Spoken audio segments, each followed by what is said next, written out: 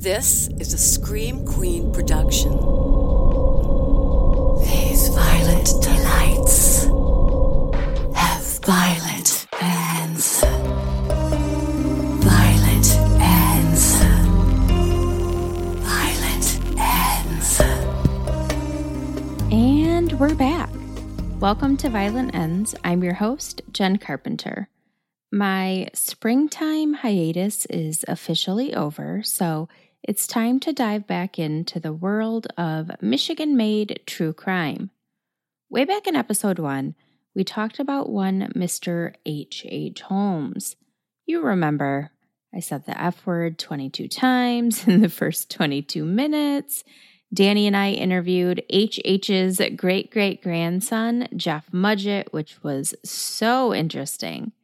We talked about Holmes's time as a med student at the University of Michigan, the theory that he may have been Jack the Ripper, and we also talked about the best-selling book about Holmes's reign of terror, Devil in the White City by Erik Larson.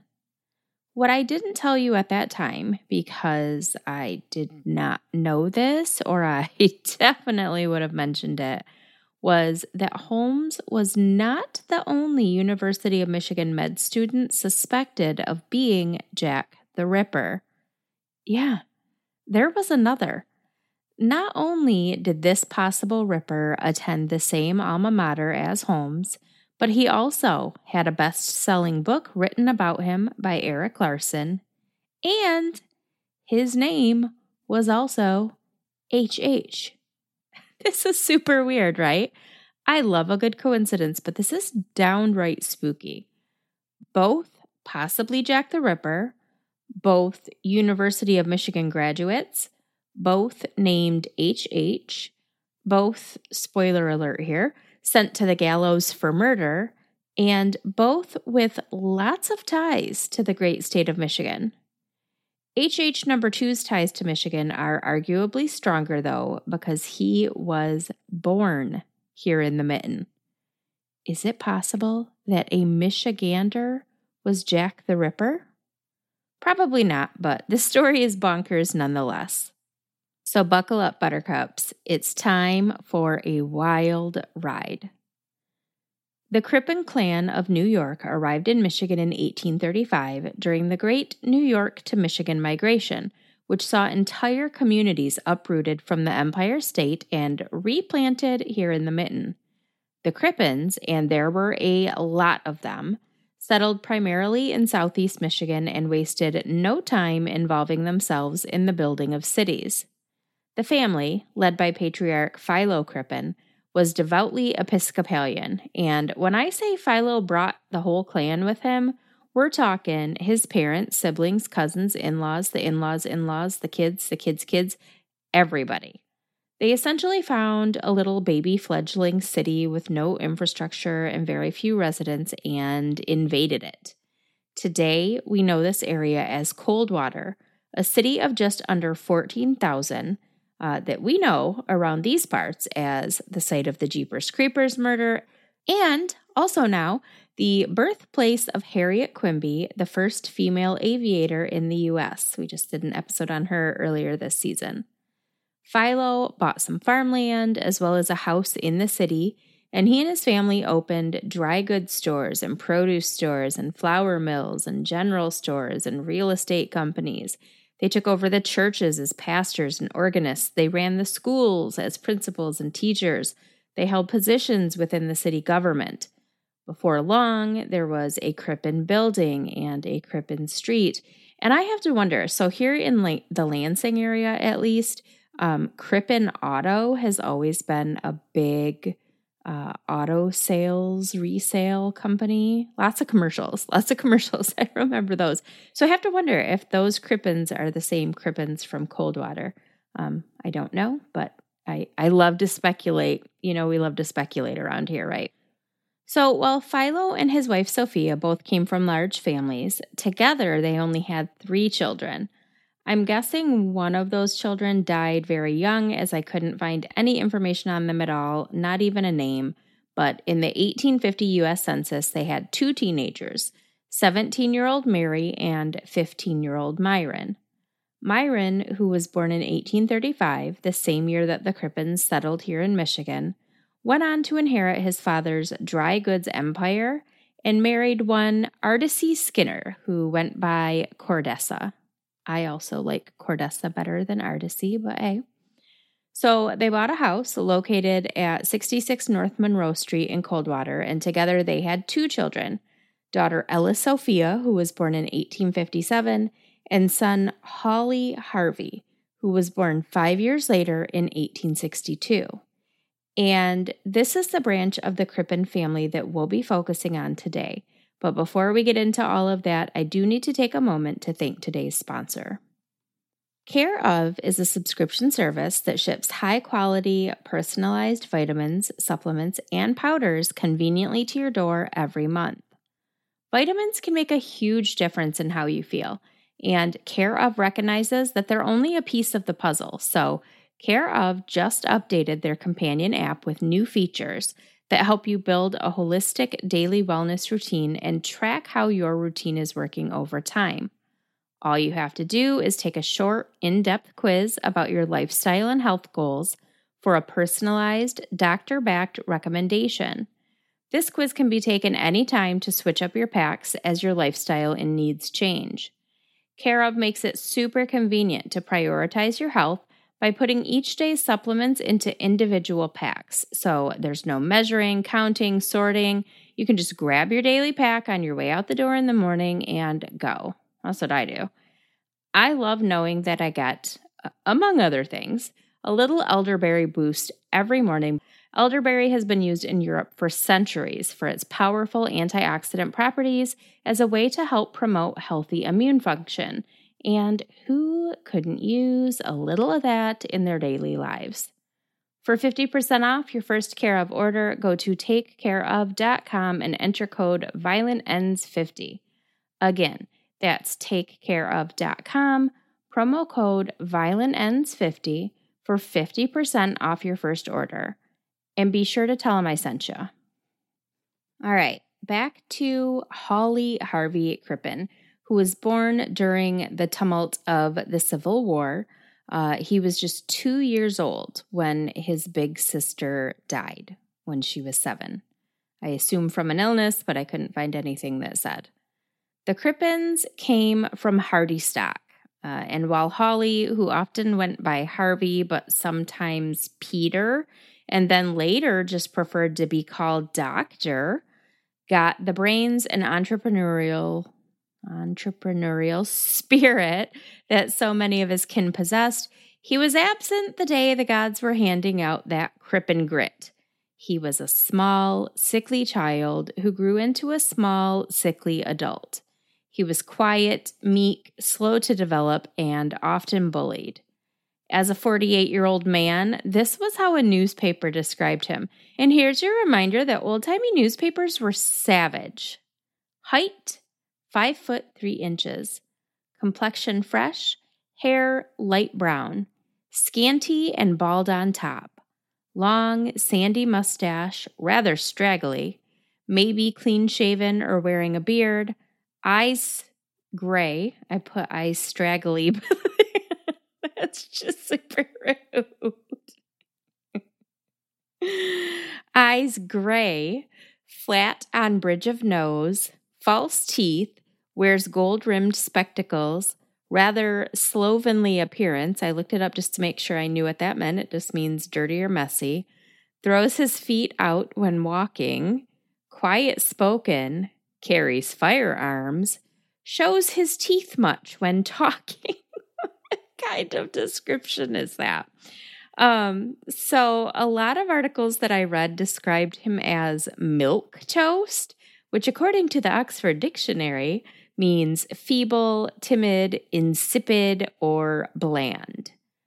Hawley did have a privileged childhood, which tends to be the case when your family runs the town, but again, he was often the target of bullies, and he didn't have like a ton of friends, but, whatever. H.H. Crippen enrolled at the University of Michigan School of, I should have looked how to say this up. So I know that it's homeopathic when you're saying it that way. but when it's homeopathy, I don't know how to say it, and I meant to look it up and I didn't, so you guys tell me.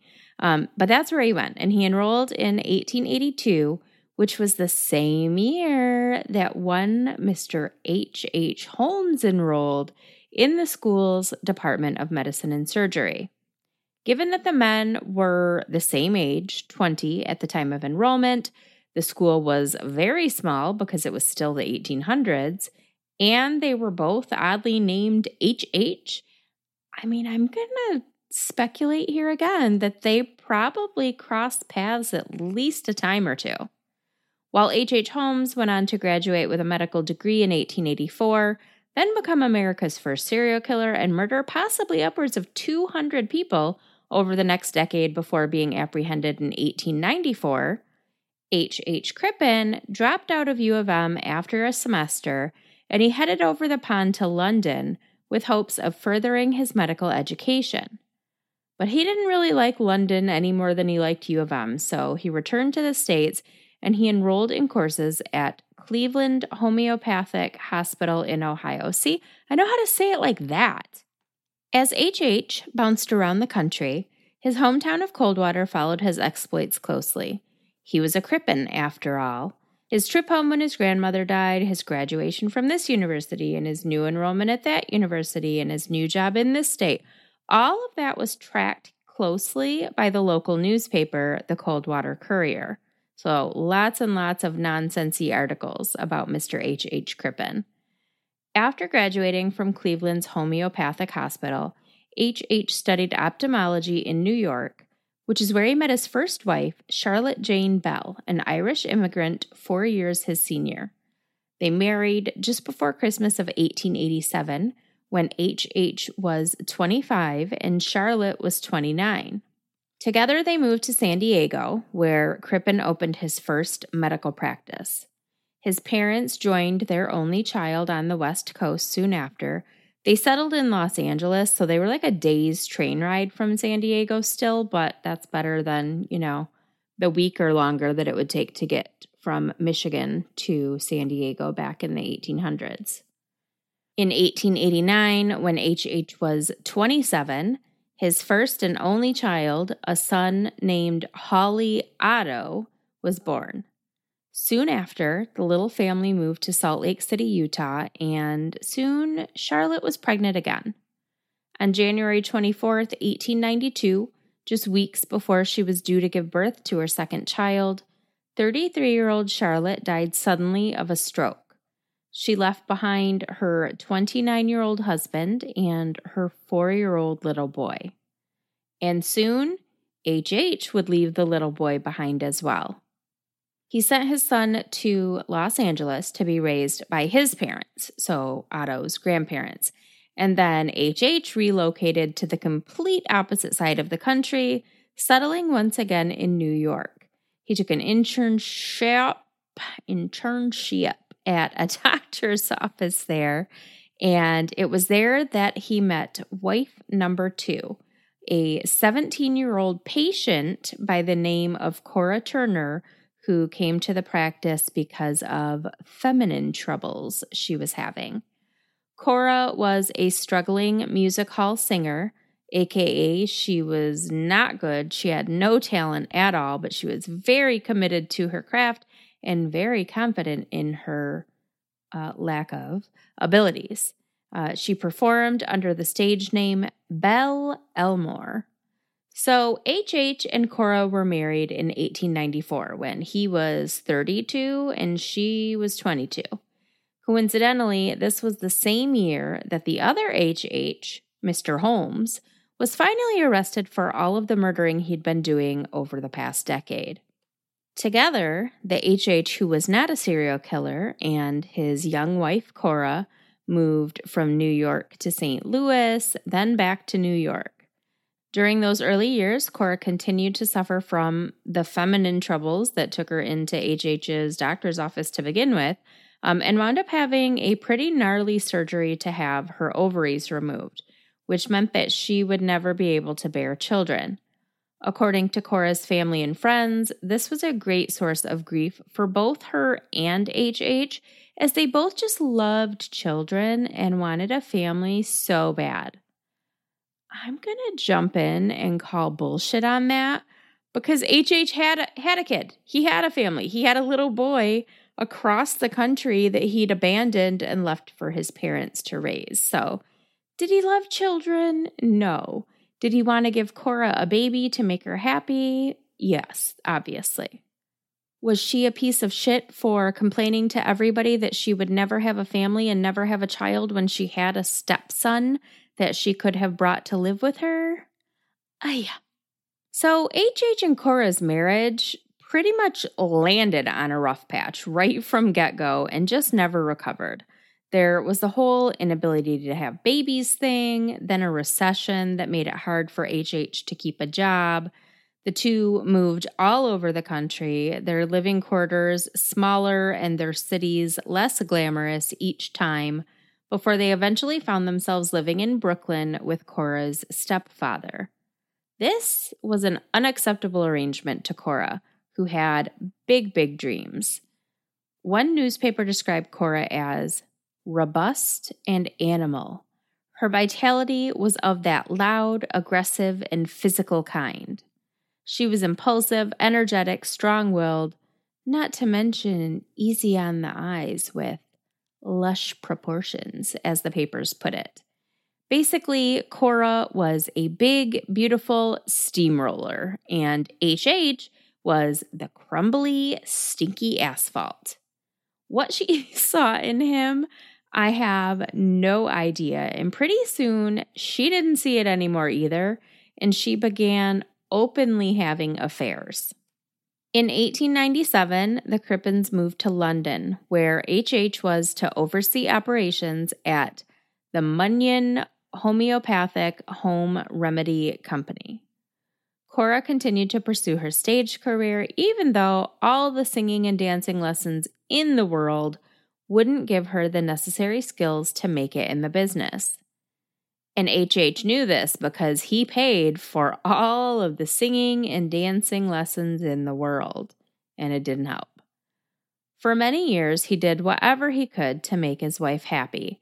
He'd married up, and he knew it. While Cora would never find the fame she sought, she became kind of like famous adjacent. She made some friends in the theater world, and she took a position as the treasurer of the Music Hall Ladies Guild.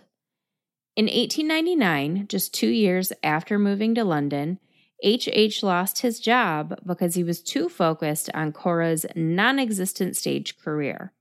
So he went and got another job. I will say this, he lost a lot of jobs, but it seems like he immediately found new ones. So good on him for that, at least.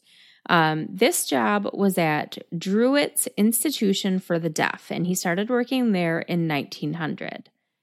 And this, my friends, is where the real trouble begins, because this position allowed for HH to have his own secretary. And he hired 17-year-old Ethel LeNave for the job. So this guy loved him some 17-year-olds, only he was a lot older going after this 17-year-old than the one before. So HH is 38 years old. He's super dweeby. Couldn't keep a job, couldn't keep a home, couldn't keep his wife happy. How he kept snagging these beautiful young women is beyond me. But by 1905, the same year that he and Cora rented a spacious villa at 39 Hilldrop Crescent in London, HH and his young secretary were hot and heavy, having a full-blown affair. Now, this house at 39 Hilldrop Crescent had lots of bedrooms, enough that HH and Cora each had their own room, and they were able to rent out space to boarders to supplement their income. Cora screened the boarders and decided who got to live with them, and so to no one's surprise, she had affairs with many of them. And this became the Crippens' life in London. By 1910, quiet, homely, 47-year-old Holly Harvey Crippen was working with the deaf and madly in love with his pretty 27-year-old secretary, Ethel. his larger-than-life, beautiful but brutal wife, 37-year-old Cora, had a stalled stage career and a long history of affairs with boarders, with other performers, probably with the neighbors. She didn't love any of these men, but at least they weren't H.H., who she openly hated, and everybody knew this. On January 31st, 1910, the Crippens hosted a dinner party for two of Cora's closest friends, Paul and Clara Martinetti. The evening was pleasant enough, save for one pretty awkward encounter. When Paul asked to use the toilet, H.H. pointed him up the stairs rather than escorting him, and this caused Cora to berate her husband for being a bad host. I would argue that her berating her husband in front of their guests also made her a bad host, but tomato, tomato. So this was definitely not like a comfortable situation for their guests to be in, but given the volatile nature of the Crippens' relationship, it wasn't anything, too outrageous. So the Martinettis stayed late into the evening, leaving around 1 a.m. on February 1st, 2000. February 1st, 2010, they stayed for a whole century, 100 years. No, February 1st, 1910, around 1 a.m. is when they left the home, and they were the last people to ever see Cora Crippen alive. It didn't take long for Cora's friends and colleagues to notice her absence. H.H. told people she'd gone back home to America to visit a relative who'd fallen ill. Cora's people thought it was super suspicious that she would just up and leave so quickly without telling anybody, but then they received a letter at the music hall where she worked and really wanted to perform but couldn't because she sucked. And the letter read, "Dear friends, please forgive me a hasty letter and any inconvenience I may cause you. But I have just had news of the illness of a dear relative, and at only a few hours' notice, I am obliged to go to America. Under the circumstances, I cannot return for several months, and I therefore beg you to accept this as a formal resigning. Yeah, that's what it says. As a formal resigning from this date of the honorary treasurership of the Music Hall Ladies Guild." People spoke so confusingly back then. I feel like I'm reading a letter written by Yoda here, but let's keep going. "I am enclosing the checkbook and the deposit book for the immediate use of my successor and to save any delay. I beg to suggest you should vote to suspend the usual rules of election and elect today a new treasurer." Yoda. "I hope some months later to be with you, and in the meantime, wish the guild every success, and I ask my good friends and pals to accept my sincere and loving wishes for their own personal welfare. Believe me yours faithfully." Okay, I do love that sign off. I'm going to start using it.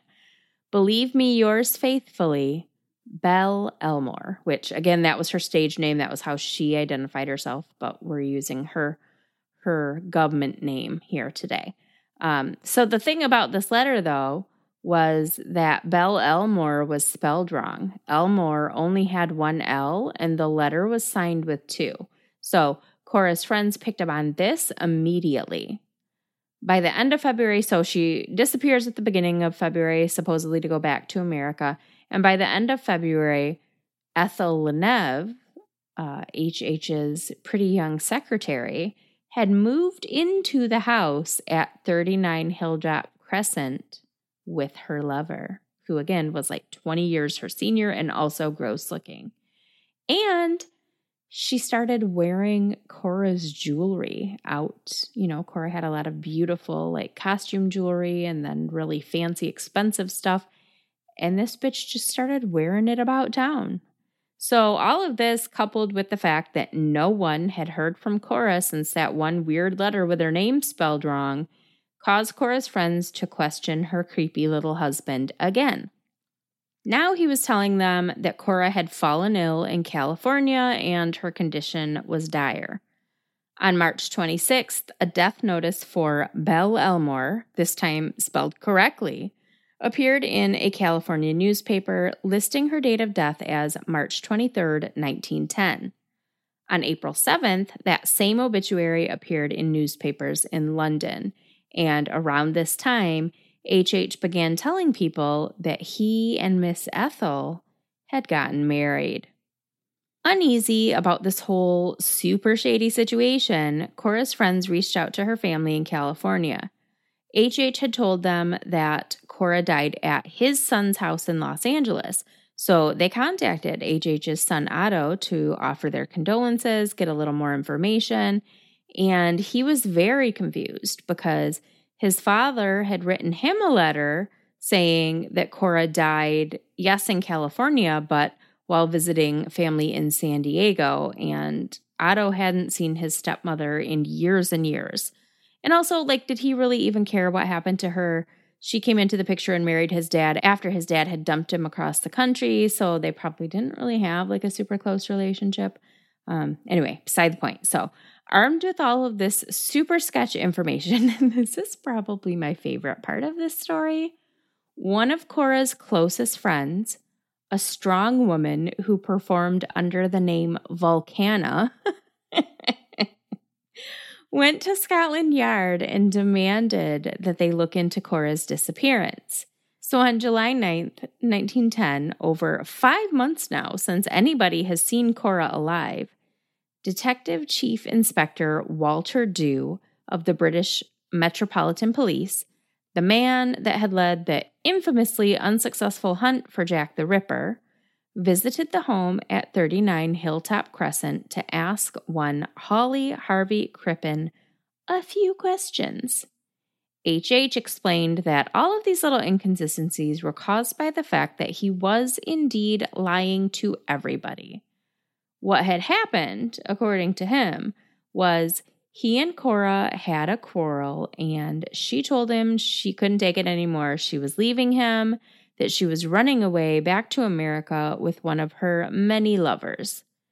H.H. was so humiliated by this that he lied and faked her death, in part so that he could marry wife number 3. If his wife just abandoned him, he's still married.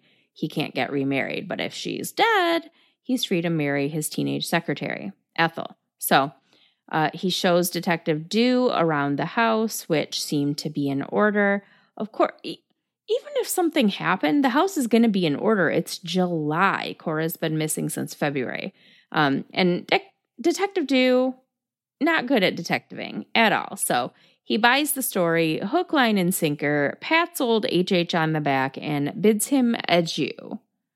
But H.H. and Ethel flipped the fuck out as soon as he was gone. So what did they do?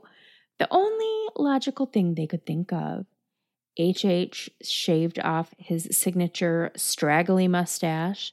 Ethel cut and dyed her hair, and the two fled to Germany, traveling as father and son. First of all, H.H. should have played the son because he was 5'3", and he was just a tiny little man. So they bought 2 tickets for the SS Montrose, a passenger liner bound for Canada. Had H.H. and Ethel not fled, Deputy Dewey over here probably wouldn't have given the case a second thought. But their disappearance raised all of the red flags, and Scotland Yard returned to the home at 39 Hilltop Crescent the next day, July 10th, to conduct a more thorough search. 4 searches, actually. On the first 3, they found nothing amiss, but during the 4th search, down in the cellar, an investigator noticed a loose brick in the floor, and then several more loose bricks and loose dirt. So they began digging, and before long, they made the gruesome discovery of a human torso devoid of any bones. A human torso with no bones inside it. The body's arms, legs, and head were nowhere to be found. So obviously this is the torso of Cora Crippen, right? Who else could it possibly be? So the hunt for her killer husband was on. Back aboard the SS Montrose, things were getting weird. Crew and passengers alike were paying special attention to this strange father-son duo traveling with them. largely because they were abnormally affectionate and constantly holding hands. Bruh. Like, they didn't even try. They weren't even trying to fake their identities. But okay. So the ship set sail from Germany to Canada on July 20th, 1910. So news of the murder of Cora Crippen and the search for H.H. and Ethel had been dominating the headlines for over a week. As such, the ship's captain, George Kendall, had those exact fugitives on the brain as he and his crew watched the odd behavior of this father and son. And when they looked just a little more closely, it was clear that the son was not a boy at all, but a young woman. And they also noticed that the father had this super weird beard that appeared to be freshly missing its mustache. Lucky for Scotland Yard and very, very unlucky for H.H. Crippen, the SS Montrose had a newfangled piece of machinery on it called a wireless transmitter, the creation of genius inventor Guglielmo Marconi. Just before I probably said that wrong and I'm sorry, but I'm doing my best here. Just before the ship sailed out of range, Captain Kendall had his telegraphist send a wireless telegraph to British authorities that said, "Have strong suspicions that Crippen, London cellar murderer, and accomplice are among saloon passengers. Mustache taken off, growing beard, accomplice dressed as a boy. Manner and build, undoubtedly a girl." When Deputy Dewey received this telegraph, he boarded the White Star Line's SS Laurentic. Now, this was 2 years pre-Titanic, so we're not afraid of the White Star Line yet. The SS Laurentic was much faster than the SS Montrose, so British authorities reached Canada before H.H. and Ethel did. And here's what's incredible. The entire time that these two ships are making their way from Germany to Canada, they were in communication via these wireless transmitters. And as is the nature with unprotected wireless communications, which they had just learned how to communicate wirelessly, they weren't thinking about protecting those communications. The messages were easily intercepted. Those messages then inevitably reached the press. So the whole world was following along for 11 days as this transatlantic chase took place. And the only people who didn't know what was happening were the passengers on the two ships. The crew knew, of course, and everyone that knows how to read a newspaper knew. But that daft fool H.H. Crippen had no idea. Imagine being the subject of an international manhunt and having the authorities right on your heels as you're fucking dining on caviar on this ship, and you're the only person that doesn't know that you're about to get caught. The whole world is watching this and eating their popcorn at home. Well, not watching it, reading it in the newspaper. It was 1910, but you know what I'm saying. So when the SS Montrose entered the calm, shallow waters of the St. Lawrence River in Canada, Deputy Dewey and his men boarded the ship disguised as pilots. When Crippen approached, Deputy Dewey whipped off his pilot's hat and revealed his true identity, a la Scooby-Doo. When he realized he was caught, Crippen said, "Thank God it's over. The suspense has been too great. I just couldn't stand it any longer." That's me impersonating H.H. Crippen, impersonating a British person. So that's what you get there. Back in the olden days, years did not pass between a person's arrest and their trial. In the case of H.H. Crippen, it was less than 3 months. His trial began on October 18th, 1910, and lasted 4 days. And I mean, it seems like a pretty open and fucking shut case, right? But let's discuss the arguments on both sides. There was a body, but there wasn't really, because all they had was a boneless torso, nothing to identify. The arms, legs, and head were never found. And of course, in 1910, there was no blood typing or DNA testing. But prosecutors argued that they were able to positively identify the remains as Cora's because there was a scar that was consistent with Cora's scar from when she had her ovaries removed. Also, Traces of sedatives were found in the blood, the tissue, the stomach. I'm not really sure. They didn't even have a whole body, but somehow they were able to identify sedatives in its system. The sedative scopolamine specifically, which was one that Dr. Crippen had just purchased days before Cora disappeared. The prosecution also presented a piece of men's pajama top with the label attached. Cora had given her husband the exact pair of pajamas their last Christmas together. So with this piece of a body, there was a piece of a pajama shirt that still had the label attached. And so when they searched the house, police did find the pajama bottoms of the set, but they never found the top. So they were confident that this was a pajama set that H.H. owned. There were also curlers that were found with the torso, hair curlers with dyed blonde hair attached. So the curlers matched Cora's curler set and the hair matched her hair color. Not to mention there was the whole thing about H.H. lying about where Cora was, forging a letter to her friends, and publishing a fake death notice in the newspaper.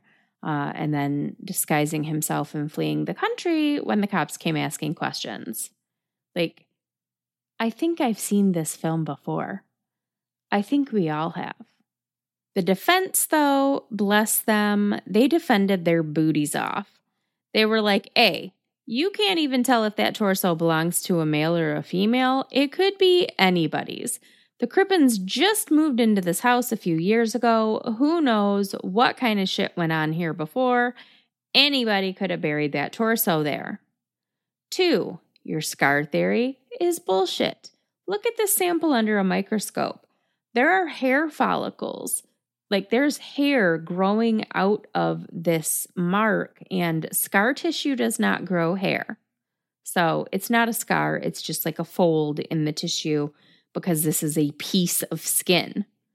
C, why would Dr. Crippen bury the boneless torso in his own basement after going to the trouble of hiding the head, the limbs, and the bones that belonged in said torso? That makes no sense for him to get rid of all the rest of the body parts but keep this one. As far as the sedative they found in the system that matched sedatives he had purchased, he's a doctor. He buys all kinds of medicines all the time, and this is one that he just purchases regularly regardless. The pajamas and the hair curlers, planted. How convenient that the piece of pajama that was ripped off and left behind had the full maker's label on it, which made it irrefutably identifiable as a piece of clothing that H.H. owns. Super convenient. And the curlers with hair attached, there's no head. There is no head, but there are curlers with hair attached. That doesn't make any sense. And yeah, like I agree with definitely that last part, if not some of the rest of it, definitely that last part there. Dr. Crippen's defense maintained that Cora ran away with one of her many lovers back to the U.S. But here's the thing. She never resurfaced, ever. She had sisters, parents, family, friends. So even if she hated her husband and wanted to run away back to America and hide out for a little while in her new love nest with her new lover, like she would have resurfaced at some point, and she never did. As far as a motive, the prosecution didn't really need to give one, did they? They had quite a bit of evidence. Seems pretty overwhelming.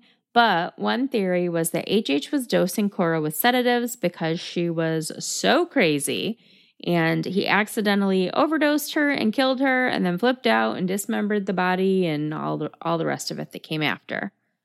Another theory, and this one was more of just kind of a rumor, was that Ethel confided in a friend that H.H. had killed Cora because she had syphilis. There was even a theory that the torso in the cellar wasn't Cora's, but that of a patient Dr. Crippen performed an illegal abortion on. And then there were the Ripper rumors. Because Dr. Crippen was a doctor, because the body had been so precisely dismembered, and because Dr. Crippen did spend some time in London around the time of the Ripper murders, There was speculation that he might be Jack the Ripper, but those were debunked pretty quickly. They did exist, though, nonetheless, and it was a theory that was explored by detectives. In the end, the jury wasn't buying what Crippen was selling, and it took them only 27 minutes to convict him and sentence him to death for the murder of his wife. He was hanged a month later on Wednesday, November 23rd, 1910, at Pentonville Prison in London. He was buried in the prison cemetery in an unmarked grave, but they did bury him with a photo of Ethel per his request. Speaking of Ethel, this bitch, she was only charged with complicity of murder, and she was exonerated. Before he was hanged, H.H. wrote a will, and he made Ethel the executor of his estate. And this plucky little bitch actually went after Cora's assets. Cora had died without a will because she wasn't expecting to die because she'd been murdered, which meant that everything she had went to her husband, who was arrested immediately after it being discovered that she'd been murdered, so he didn't have time to spend anything or do anything. So now all of his stuff, now that he's dead, went to Ethel, and she filed a petition saying her stuff was his stuff, and his stuff is now my stuff, so her stuff is mine. And the courts were like, absolutely the fuck not. They shut that down real quick. So after the trial, Ethel moved to Toronto for a few years, and then she eventually returned to London under a fake name so that people wouldn't know who she was. But they did. They figured it out. She was never really able to escape the stigma of being Dr. Crippen's murderous mistress. She did eventually get married, though, and she had a couple of kids and lived a very long life, died in 1967. And while this sounds like the end of our story, it is not, because the wildest twist is coming right now. So hold on to your butts. In October of 2007, Michigan State University forensic scientist David Ferran tested the DNA of the remains found in the cellar against the DNA of 3 of Cora Crippen's great nieces. And it didn't fucking match. Furthermore, new technology was used to retest the flesh, and it was determined that it belonged to a male. So yes, I am really sitting here telling you that the boneless torso found in the cellar at 39 Hilldrop Crescent did not belong to Cora Crippen. When I tell you that my jaw dropped when I read this, like, what a fucking twist. What a fucking twist 100 years later. But that doesn't mean that H.H. didn't kill Cora. Like, he definitely did, right? And I feel like it's almost kind of poetic justice right there. He kills his wife, disposes of the body successfully, perfect crime, right? And then the police come, search his house, and find a different body in his cellar, possibly one that he didn't even know was there. They misidentify this body as belonging to his missing wife and hang him anyway. Yeah. The telltale torso over here. Somebody make it a movie. Okay? Please. Another interesting thing I read is that some of Dr. Crippen's relatives here in Michigan have been lobbying to have his remains returned to the U.S. Why? Just like, why? We don't want him. We don't need him. We already had to take John List back after he died. Now you want to add this jabroni to the murder pile. No, thank you. So following this bombshell DNA evidence in 2007, an appeal was filed to have Dr. Crippen's murder conviction posthumously overturned. But in 2009, that request was denied by the UK's Criminal Cases Review Commission. On the topic of Dr. Crippen's family that we were just talking about a minute ago, his mother died in 1909, so she mercifully missed all of this. But his father lived through the murder and the transatlantic boat chase and the trial, only to die of a broken heart on November 18th, 1910, 5 days before his only child was hanged. Myron Crippen died truly believing in his son's innocence. Actually, the article I read was like, yes, he had rheumatism, and yes, he had severe pneumonia, but it was the broken heart that killed him, for sureties. And this, friends, concludes the story of the other H.H., the second University of Michigan med school student who was suspected of being Jack the Ripper, was hanged for murder, and had a book written about him by Eric Larson. How weird is that? Like, what a crazy coincidence. My primary source for today's episode was the book Thunderstruck by Eric Larson, which of course we carry at Dead Time Stories. It's actually because we had the book in the store that I found out about this story. I had never heard this. And one day, several months ago, a customer came in. He was going to buy the book, and he said, I always wondered if the guy in this book was related to the Crippens from the Crippen Auto Mall. And I was like, I don't know what words you're saying to me right now, sir. And so he kind of opens the book to a page early on talking about this fucking H.H. Crippen from Coldwater, Michigan. And I was like, oh shit, another old-timey Michigan murder. Let's jot that down for future use. And today was that day. Before we go today, I do want to do a super weird thing. So, as usual, I'm running behind schedule. You'll still get this episode on Wednesday, but I'm sitting here recording on Tuesday, did all the research Sunday, Monday. So as I'm sitting down to do the research, I'm like, I just don't want to do this.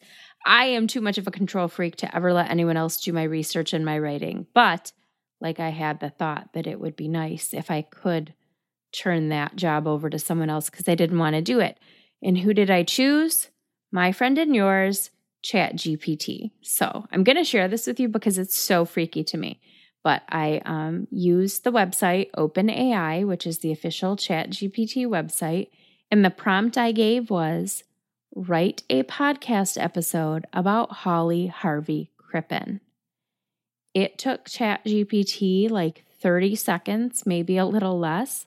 And I'm going to read you what it wrote for a couple reasons. We'll talk about those reasons at the end. But first, I'm going to read it to you. Funny fact, it gave me a new podcast name, but don't worry, I'm not changing it again. Okay, here we go. And I didn't change a single word. Like, that's hard for me because I'm an editor at heart, but I didn't change a single word. This is exactly how it read. Welcome back, listeners, to another thrilling episode of Legends and Infamy. I'm your host, Jen Carpenter. It just said insert name here, so I guess I did make one little alteration. And today we dive in to the gripping story of a man whose name sent shockwaves through the early 20th century. Join us as we unravel the enigmatic tale of Holly Harvey Crippen, a figure wrapped in mystery and intrigue. Holly Harvey Crippen was born on September 11th, 1862, in Coldwater, Michigan. His life took a dramatic turn when he became a medical practitioner, a profession that would eventually lead him down a path of crime. But let's start from the beginning. Crippen, an intelligent and well-respected man, was married to his wife Cora, a talented music hall performer. First strike. She was not talented at all. Despite their outward appearances, their relationship was far from blissful.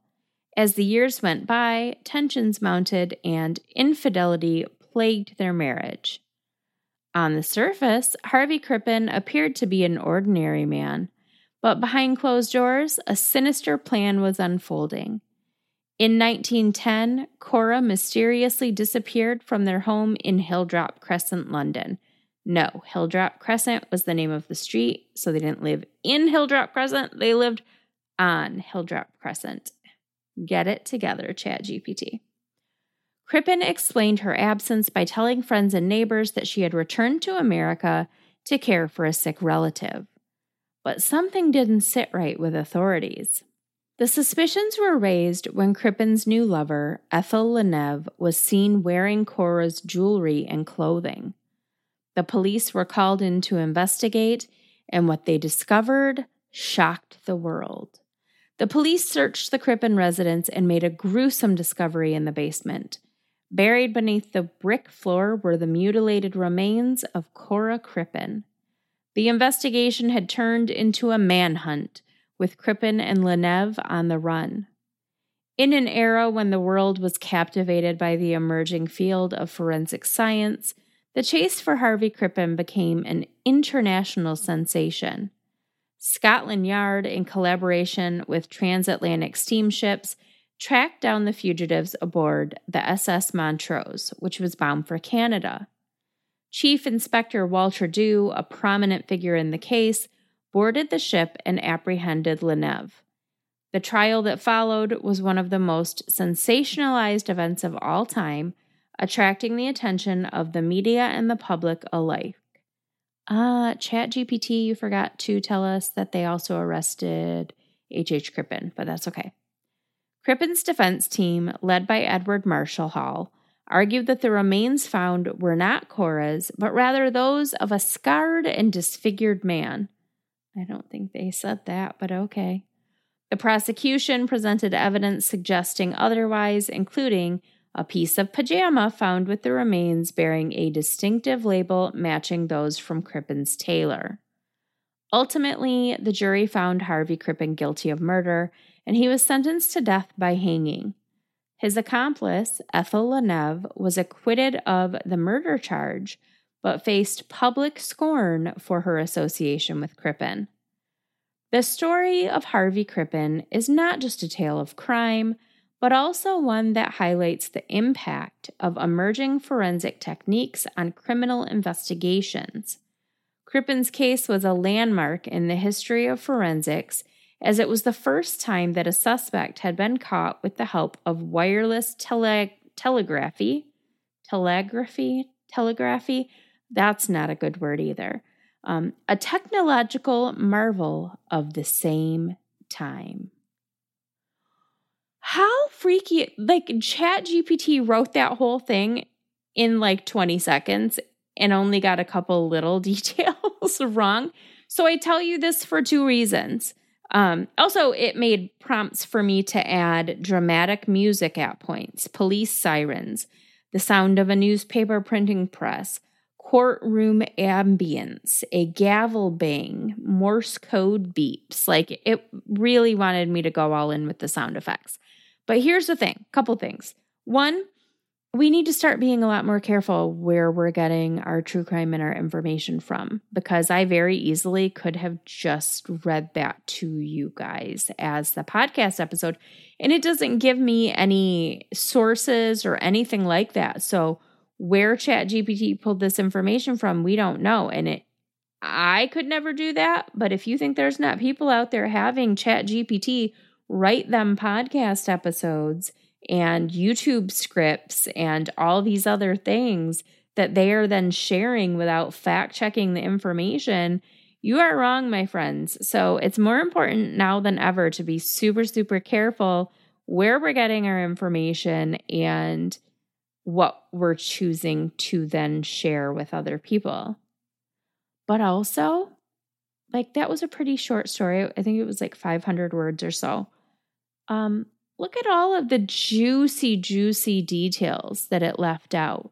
So while all of this AI technology and all of these advancements are A, terrifying as fuck, but 2, fascinating, I feel in less danger of losing my job, as it were, than I did before I did this little experiment, because ChatGPT could never. Anyway, that's it for today's episode, my friends. Thank you for being patient during my spring hiatus. Another new episode is coming your way in a couple of weeks. If you don't already, make sure you follow us on all of the socials.